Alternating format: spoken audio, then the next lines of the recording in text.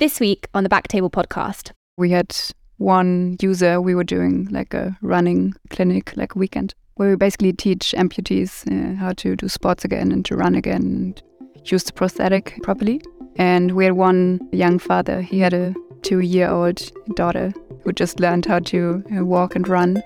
And he, all of a sudden, he started crying and he was like, Georgia, you can't imagine like what it actually means to me right now. Because for the first time when I come home after this weekend, I can run and catch my daughter when she's running away from me, like laughing. And I think it's really these moments that are like so special and so motivating.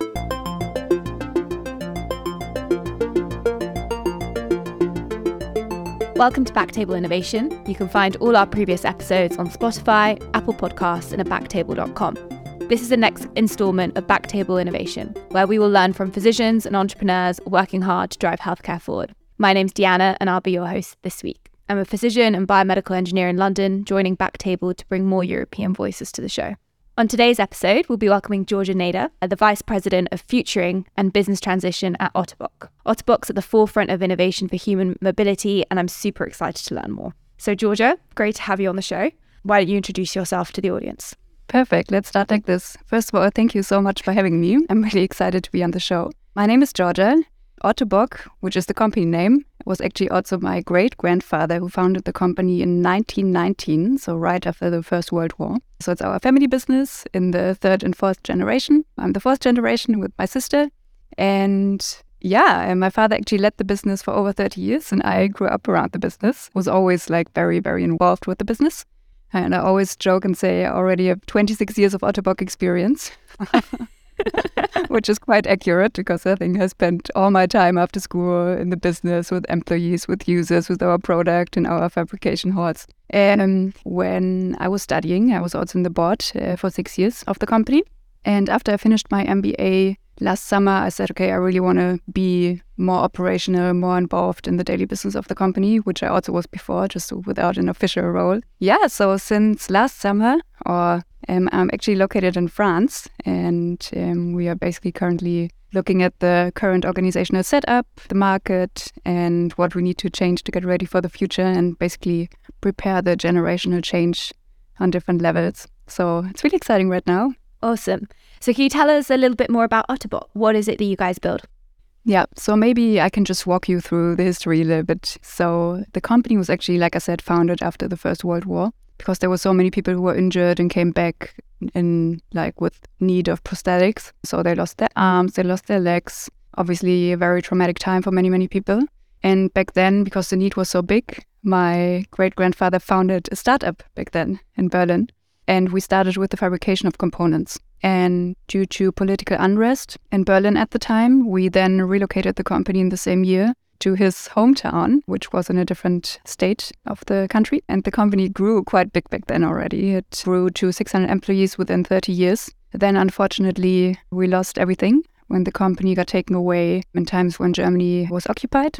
And we basically had to start from zero. So back then, my great-grandfather had 2 daughters. And my grandmother's husband, he took over the business because he was also involved in the business already before and they fell in love and then he took it over back then. And they built everything up from zero, basically, with a number of motivated employees back then. Then, quite early for these times, in the 1950s, my great-grandfather actually started the internationalization of the company. So he opened the first subsidiary in the US in Minneapolis. And he was also really like an inventor. He was also educated as a prosthetist. And then basically we started doing big innovations for the time. And one of the first ones was the Yupper, which for the first time featured a brake mechanism and a high level of stance stability for the amputees. So help me understand, during this time you had all these people that came back having traumatic amputations, and what your grandparents did was make prosthetics for them, essentially. Exactly. That's basically what they did. I missed the name. What's it called? The yummy? The Yupper. It's a knee joint. The Yupper knee. Yeah, the Yupper knee. Awesome. Tell me more about the Yupper knee.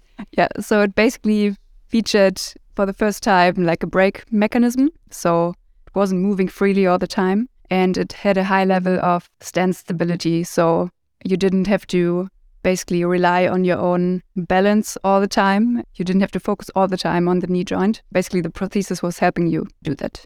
And another breakthrough innovation back then was the myoelectric arm prosthesis, to talk a bit about the upper limb innovations.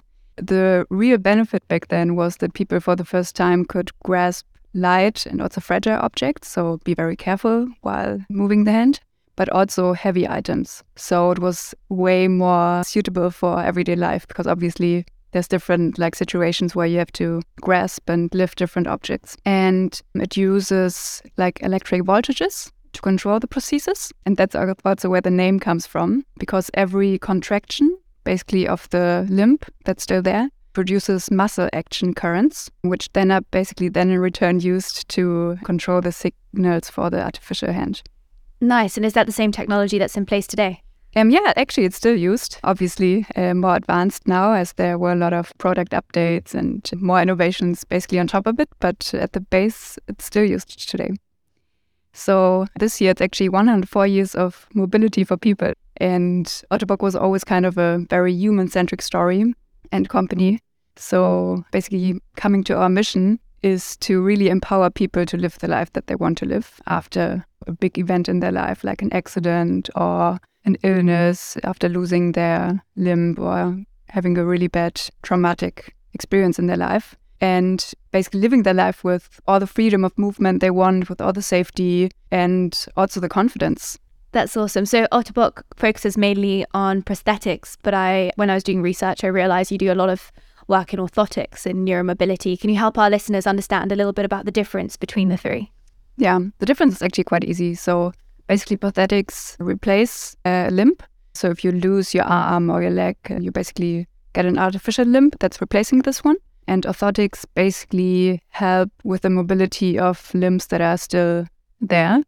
So for example, if you have a neurological disease, or basically as a support, or if you had an injury, and I think a lot of us know these, I don't know, if you've ever had a sports injury and you need a, knee support or something, that's very basic forms of orthotics. And then we moved more and more into neuromobility. We can also talk about later a bit more in detail.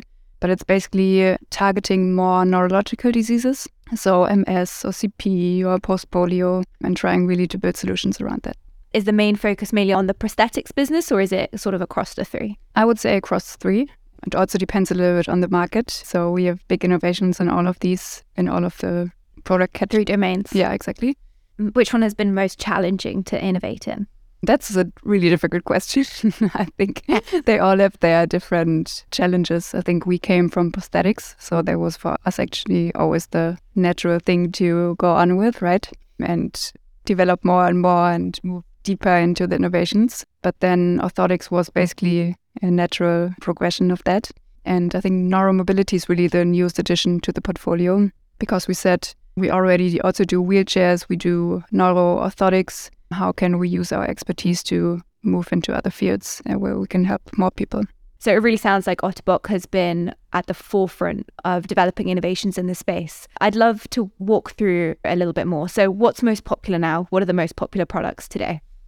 It's really hard to choose from, I would say, because there's obviously so many exciting projects in the pipeline, and some of them I can't talk about yet, so maybe we have to do another episode. For sure. One of our breakthrough innovations just had its 25th birthday, actually, which is the C-Leg, and was the first microprocessor-controlled knee joint in the industry. Yeah, and many of the features that are super important in everyday life that you never really think about when you, do your movements and activities during your normal day, but that are really important if you basically think about features of a knee joint. For example, walking backwards. Every door you open, you have to take a step backwards before you open it, right? You never really think about it, but it's such an important feature a prosthesis has to have. Or walking the stairs, stepping over obstacles. So basically it really was from the start adapting to a much wider variety of everyday situations. You said microprocessor knee. What do you mean by that? Does it have software inbuilt into it? It has, yeah. It basically locates you in what position the knee stands.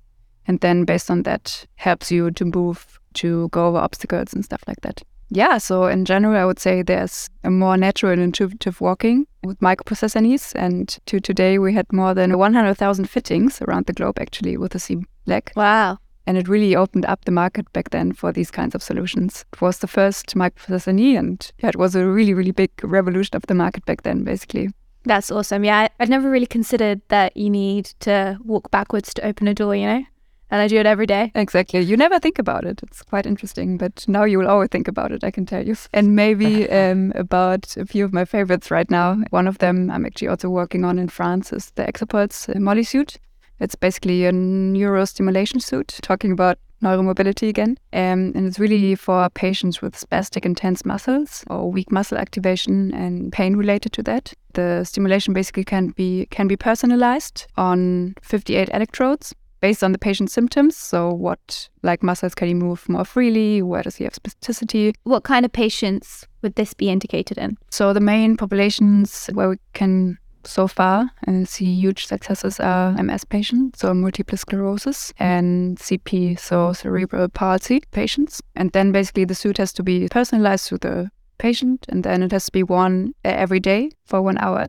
It's basically the stimulation period, and then where it works for patients, where it works, and we can see that it's really different. Some have medium results, some have really strong results, but they can benefit the whole day. And like I said, MS and CP are the main patient groups where it works really well. And it's a very simple and non-invasive and drug-free way to reduce spasticity and pain. So essentially the stimulation of the muscles helps just provide symptom relief for the moment. Is that the main use case? Yeah, but right now we're also looking with neurologists to see what else is happening actually that we didn't see yet. So and the neurological functions. And we're currently doing studies around it to also understand what patient group is the best fit to make sure that we have good results. And then another one of my favorites, there are so many, is our new quick change adapter, which is basically an adapter that connects the knee joint with the socket. So the socket is basically where the limb that is still there is placed in. People usually, I don't know if they are above knee amputees, they have a everyday knee joint that they wear in their everyday life. And then sometimes they also have a bathing prosthesis, and some also have a running blade if they want to do sports. But usually you always have to see a certified clinician if you want to change from your everyday knee to your running blade. So it's super, super inconvenient. And if you really want to do a lot of sports, it's just not feasible, right? So with the new adapter, you can basically yourself, for the first time, switch your knee joint, and it's super safe and fast and convenient. And so you've never been able to do that in the past. So a typical patient with a prosthetic limb would have a fixed limb for a certain period of time. Yeah, exactly. And they obviously can take off the socket, but usually they are not allowed to change the adapter by themselves. But now it's really within seconds you can quickly do it yourself at home. And I mean, if you think about you want to spontaneously go running, right? You can't do that. And I think it's such a big change. Yeah, that's huge. That's huge. That helps you have sort of that flexibility in your day-to-day life. So you can change your activities, participate in sport, and do what you need to do in your everyday life. I didn't realize that you were unable to change them without an adapter. Yeah, it's quite interesting. It's so inconvenient, right? And if you think about when you do sports, you just take your running shoes and go for a run. And if you always have to plan that a few days ahead to get an appointment, it's just not nice. Why have previous prosthetic limbs not allowed you to, why aren't you allowed to change them independently? Is it around sort of risk of falls and concerns around, incorrect fittings, or is it just fundamentally the product design? I think it's a big safety aspect, right? I think many people probably do it themselves. I think they wouldn't have issues because they know how it works. But it's mainly a safety aspect, doing the right alignment, making sure it's really safe, and they really pulled it to the end, Great. So thanks for talking us through your favorite innovations at Ottobock. Talked a lot about the microprocessor knee, the neurostimulation suit, and that awesome adapter. It sounds like you've moved from product-centric innovation to more user-centric innovation. So sort of from thinking more about the prosthesis with the earlier innovations that you described to thinking more about the user and what the requirements are in your day-to-day life. Can you talk me through what that process is a bit more? Yeah, of course. Like you probably already thought earlier, we were always a very product-focused company focused on a lot of tech and a lot of innovation, German engineering and perfectionists. Everything needed to be safe and the highest quality, and that's obviously the stereotype lives on. But obviously, if you want to become more user-centric, obviously this still has to be in place, right? But there's also different things that we need to pay attention to.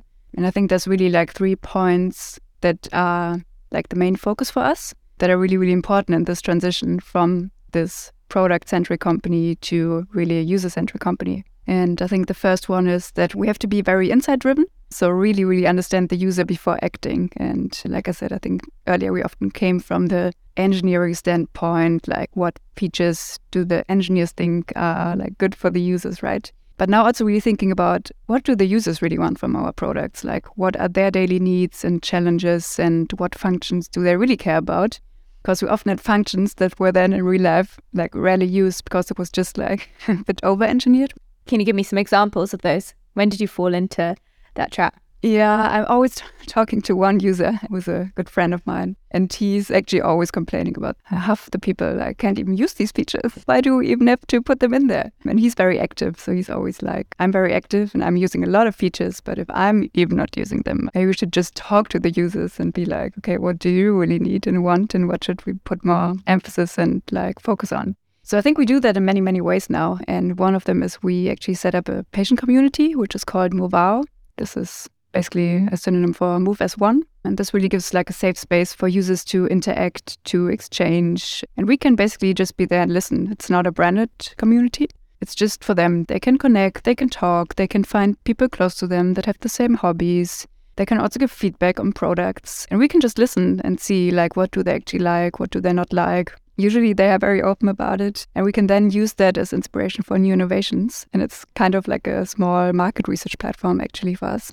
And we can then use these insights also in our communication and campaigns and really challenge the products and ideas with the user. And then also on that, I think you have to be really conversational. So I think we used to do a lot of one-way conversation, like from us to the user, from us to the clinician, from us to the customer. But I think it's really about also offering the opportunity for dialogue. So before it was us doing the talking, the educating, the presenting. But now, obviously, through the internet, patients have so much more information themselves. They exchange via social media, they have questions, demands, and many more channels that these conversations are going on, right? Much more of a dialogue. Exactly. And it's not only a customer care hotline where this is happening. Tell me more. Tell me how do you collaborate with physicians, with therapists to address these needs and challenges? I think it's really important to get them involved early and really also have a dialogue with all of them and work closely together, right? So for us, just to get some of the words straight that I use all the time. So for us, users, our patients, right? And we just don't like to call them users that much because often they had an accident, 20 years ago, and they are long out of the hospital and they don't see themselves as patients anymore. So we usually say users. And then we have our customers, which is basically the patient care clinics that we sell our products to. And then for us clinicians is a certified prosthetist and orthotist, which is basically a CPO. So for us clinicians, if we talk about it, are mainly CPOs as we produce the components and the products. Or we used to do that. We also moved into other fields now, but they basically finalize the work with the patient and personalize the product composition to the body of the patient, to the indication, to the personal like lifestyle and resulting needs. So I think for us, it's really a lot about informing and educating about products and the fitting of because right now, obviously, there are a lot of products out there, right? And for example, for the knee joints that we already talked about earlier, there are mechanical ones, there are microprocessor ones, then you have a few different manufacturers per manufacturer, then you have a few different products in each of these categories. So it's really like difficult if you don't know the benefits and the products in detail, like to decide what's actually best for the patient, as it depends a lot on the amputation level, the lifestyle, the activities, and the needs in their everyday life. So you work a lot with the clinicians in this case to sort of educate them on what the limitations and indications are of each prosthetic. Is that right? Yeah, I think it's mainly about product benefits and what product fits what need best and what mobility grade and like what lifestyle. But I think it's also really important for us to involve them early to get feedback from them, right? Like what is the feedback from the patient? What did they like? What did they not like? What would they actually want from the product in their everyday life and activities? And also in terms of the actual fitting process that they are doing, like was it easy to do it for them? Was it easy to do the alignment of the prosthesis? Was the setup clear? And how was the outcome of the fitting? Do you ever get them working sort of directly with engineers and development engineers, or is this a process that happens separately? I think for us, in terms of involving them in innovation, there's really two ways to do that, right? Just because we then saw that this feedback and this communication directly with the patient that the clinicians have is so important to us, we basically decided to move into patient care ourselves. And we now have more than 400 clinics all over the world and a lot of clinicians in the network. For us, this really is like a really important way to look at new innovations, right? Trying to involve them into the innovation process. We have like calls every now and then where we do regional calls within like patient care clinics in the network, or like global calls. We have them involved very closely with our R&D team. And they also innovate themselves and already did before we bought them. So now I think it's really just so nice for them too, because we have the sales engine, we can scale things way quicker, and we have the production in place too. So I think as a component manufacturer combined with these service providers, it's just a great fit because they can bring in their feedback and their ideas, and we can basically scale it and bring it to our network and then bring it back to also other clinics. So I think it's I really loved the teamwork that we did so far with our clinics on innovation. So it sounds like there's definitely a dialogue between distributing these prosthetics and finding sort of new needs to meet. And then secondly, I think that's one topic that's very close to my heart about involving also users more into the innovation process. Because obviously we also involve them via the patient care clinics, right? But I think we also need to listen to them much better and earlier in the process of development, because usually back then we basically developed a product until it was ready to launch, and then we get the users' feedback in, which is obviously way too late if you really still want to change something, right?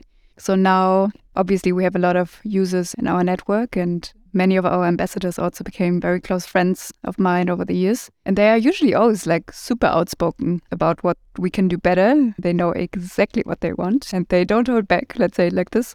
They experience it every day. They know exactly what they want and what they need, and they don't need an engineer or me telling them how to live their life and what their pain points are every day. Help me understand, how do you turn those pain points into something that an engineer can understand? So again, as I mentioned, like a lot of our listeners are physicians who can identify these unmet needs, similar to the pain points that you described that users identify. How do you turn that into something that an engineer can action? Usually by just bringing them together very simply and having a conversation about it. Because I think that was really what was lacking before. But now we have certain like processes, how to do that. And we have one like format, which we call Spotlight, where we basically invite the product management team and some people from R&D and then a lot of users, and they just talk. They can ask questions. They can basically talk about what they really don't like about other products, what they really enjoy with others, what they would want from a product that they would use in their everyday life. And I joined many of these sessions last year, and it was so great to have these conversations and really talk about the things that are really important to them. And like I said, they really don't hold back, so it's usually quite clear what they want.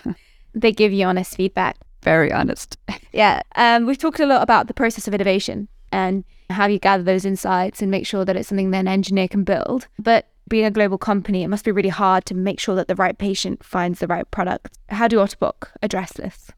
I think I already talked a lot about our own clinics, where we not only sell Ottobock products, but also other products from competitors, because we really want to give the patient a fitting of the product that best suits their needs. That can also be a competitor. They also sell our products. So I think it's really like different things, right? I think first of all, it's really about making sure that the patient has access to the product. And that's where a lot of work goes in from our side, especially with these very new innovation like the microprocessor knees that we talked about earlier, which is like an innovation that the market hasn't seen before, right? So there's obviously also no reimbursement for it. So we have a market access team that's doing a lot of work on this. But what's market access for us? It's basically about enabling patients access to the technology via institutional reimbursement. So via health insurances, private insurances, because when we really want patients to benefit from our technologies, we need to make sure there's channels to access those. So we do that through creating clinical evidence, which is always an important topic. So basically right now there's two main pillars there that we focus on. First of all, on these microprocessor knees that we talked about earlier. And there we focus a lot on K2 mobility grade. So it's basically amputees who can walk slowly with their prosthesis, who can manage like small environmental obstacles like curbs, single steps, or also like uneven surfaces. But the amount and time and the distance they can walk are quite limited by their condition. You would think that microprocessor knees are more for active users. That was always kind of the thing that was said in the market, right? But now we could really show for the first time that patients with lower mobility could really like benefit from this product because they have a reduced number of falls, reduction of the anxiety of falling, which is also really important too. Which is huge, right? It is huge. That's what really affects your day-to-day living. It really does. And I mean, it's like always watching every step you do, right? You really don't have your head free to do anything else or to focus on anything else. Or it's like the difference between going on a hike with flip-flops versus, hiking boots. Exactly.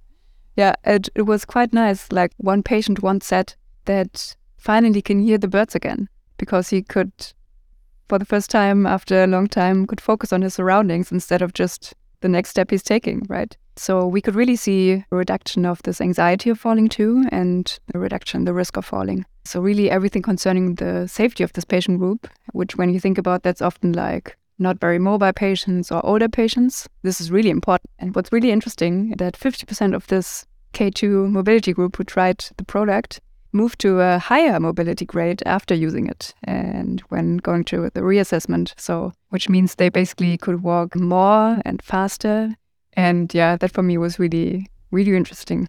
And then I think... So it sounds like one of the big challenges that Ottobock has to face is sort of this clinical evidence generation strategy. So what is it? Like, how is it that you can make sure that more patients get access to these new emerging technologies as and when they become ready for market use, right?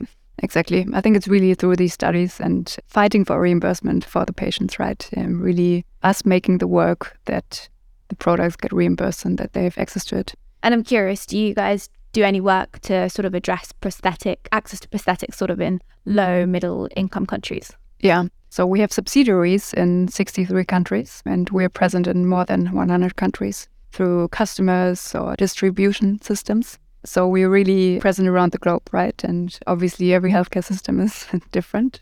I mean, I'm now in France that has a very different healthcare system than Germany already.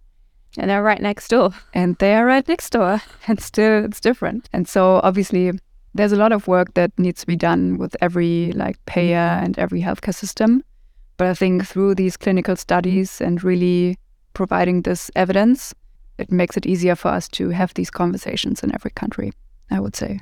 And maybe talking about the second pillar of our like focus in the market access team, it's really on these breakthrough innovations. One of them I already mentioned earlier, which is our Experts Modi suit, the neurostimulation suit.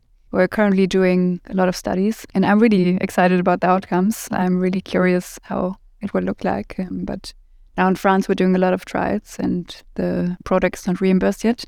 Obviously, it's hard for people to come up with a few €1,000 by themselves all of a sudden to afford the product. So I think it's really so critical, especially if I see the results of these fittings, to fight for the reimbursement for them and to do the work for the patients so they don't have to. And often they can't do it alone, right? So we really put an effort in to do this and also support patients with basically...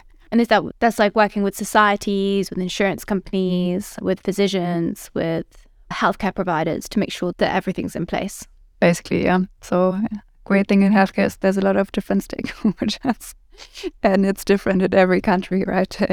So hard to know which one you should please. Yeah.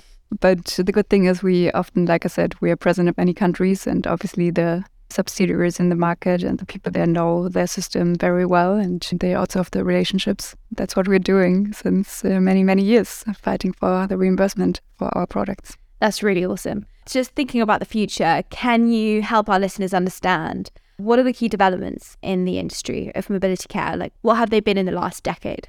So one of them is actually, for example, the digitalization of the fabrication and the fitting in the patient care clinics, right? Because it used to be a real craftsmanship and it still is. We used to use like plaster cast to create the socket for the stump all by hand. And today we move more and more into scanning and 3D printing of products and components, right? And I think probably many people know the dentist example. I was actually there last week and I had to get a print of my teeth to get a retainer fixed. And they just scanned it and it was so convenient. It took like 20 seconds. And if I look back a few years, it was not very nice if you had to do that because you had to use this, I don't know. Put that gel inside your mouth. The worst, right? The worst. So I think you can compare it a little bit to that because we can scan now too and we can print. And it's, first of all, it attracts talents to the industry, right? Young people want to work digitally. They don't want to work with like materials that are, I don't know, a mess and everywhere and that don't smell nice. And it's obviously also much more convenient for the patient and much faster. I think another topic that we already talked about a bit too is that focus and the move into neuromobility, which is basically for us the focus on neurological indications, which is from our side supported by some new innovations like the C-brace or the X-Pulse Mollisuit. But for us, this really is like a new patient population that have very different needs and very different patient journeys. But it's also a new group of clinicians that we have to involve, right? We all of a sudden work with neurologists that we were not really in contact with before in our field of prosthetics and orthotics, maybe a little bit in neuroorthotics for the C-brace, for example. But otherwise, not really. So I think now it's really about, first of all, building the right innovations for these patients, but first understanding their needs better in their everyday life, and also really educating like the stakeholders about the new products and opening up these new channels. And then again, looking or fighting for reimbursement. And I guess it's also a challenge to sort of deliver that interdisciplinary care. Never an easy feat. And Georgia, how do you stay up to date with all the latest tech in mobility care? How does this fit into sort of your vision of what Ottobock will be in the future? I think for us, it's really like a combination between leveraging our patient care network that are obviously in direct contact with the patients. They talk to them every day. They hear their evolving needs and the questions they have every day. And like I already mentioned, there's a lot of innovation coming from that. So I love to visit clinics and just stay there for the day and join fittings. And I think I always say that I learn more there than, I don't know, in 3 weeks talking about the product, right? So, for example, I joined the tour when we did the first X-Pulse Mollisuit fittings in France now. And it was so emotional. I cried a few times, I have to say. We had one woman.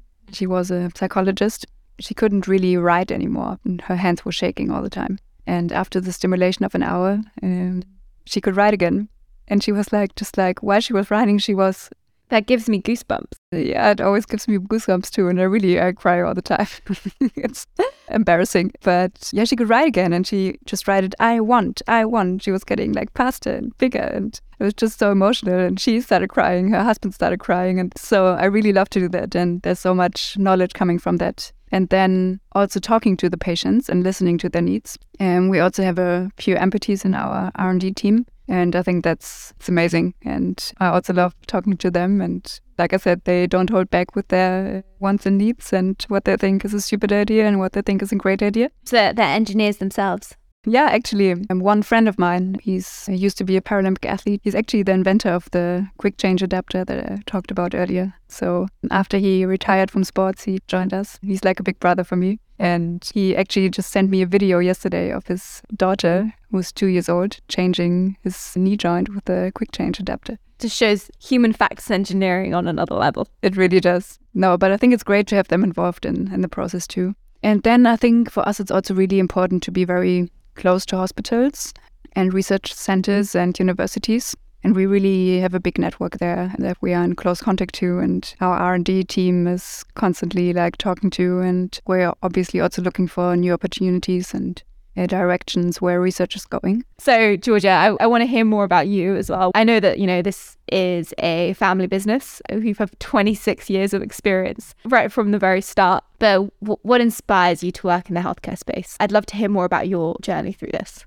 I really grew up around the company, right? I spent probably more time in the company after school than, I don't know, doing anything else. For me, it wasn't clear from the start. Obviously, I think as a child, you have many ideas what you want to do when you're older. But I think for me, it was really being close to our users and hearing their stories and hearing like how we can positively influence their life every day and what it actually means for them, like to be able to go back to work, to be able to stand up out of a wheelchair and walk again, to run again, to do sports again. For example, we had one user, we were doing like a running clinic, like a weekend, where we basically teach amputees how to do sports again and to run again and use the prosthetic properly. And we had one young father. He had a 2-year-old daughter who just learned how to walk and run. And he, all of a sudden, he started crying. And he was like, Georgia, you can't imagine like what it actually means to me right now. Because for the first time when I come home after this weekend, I can run and catch my daughter when she's running away from me, like laughing. And I think it's really these moments that are like so special and so motivating and shape the next steps and be involved and be close to the users and see these moments and really... I know a lot of our listeners are interventional radiologists that work very closely with vascular surgeons and they're in the business of limb salvage. And it's really incredible to hear from you and hear about Ottobock and learn more about the things that we can do to address limb loss in a meaningful way so that people can continue to, open doors and step over curbs and chase their 2-year-old children. So thank you very much, Georgia. It's been such a pleasure to learn more about Ottobock. Just before we finish up, where can our listeners learn more about Ottobock and mobility care? If they're interested in reaching out, what's the best way to get in touch with you? I think there are different ways. So first of all, I think you can find everything on our website, ottobock.com. There's all the information for clinicians, for CBOs, for patients, for users. Yeah, everything you can find there basically. And I think another great way to also look at what we do in our daily business and to see the products live on our users is to visit our Instagram page, which is just Ottobock. And I think there we really try to let our users tell their stories on their own. So tell about the product, their life with the product, what it did, how it helped them in their everyday life, how it affected their family life, their work life, just really tell their story. And I think that's really like powerful. And we use a lot of user-generated content. So I think if you want to know what we do, I think that's super interesting and super nice to look at. And I always love going there and just watching users. That's awesome. Is there anything else you'd like to leave our listeners with? No, I think from my side, that's it. But thank you so much for having me. And it was a lot of fun to talk to you. Well, thank you very much, Georgia.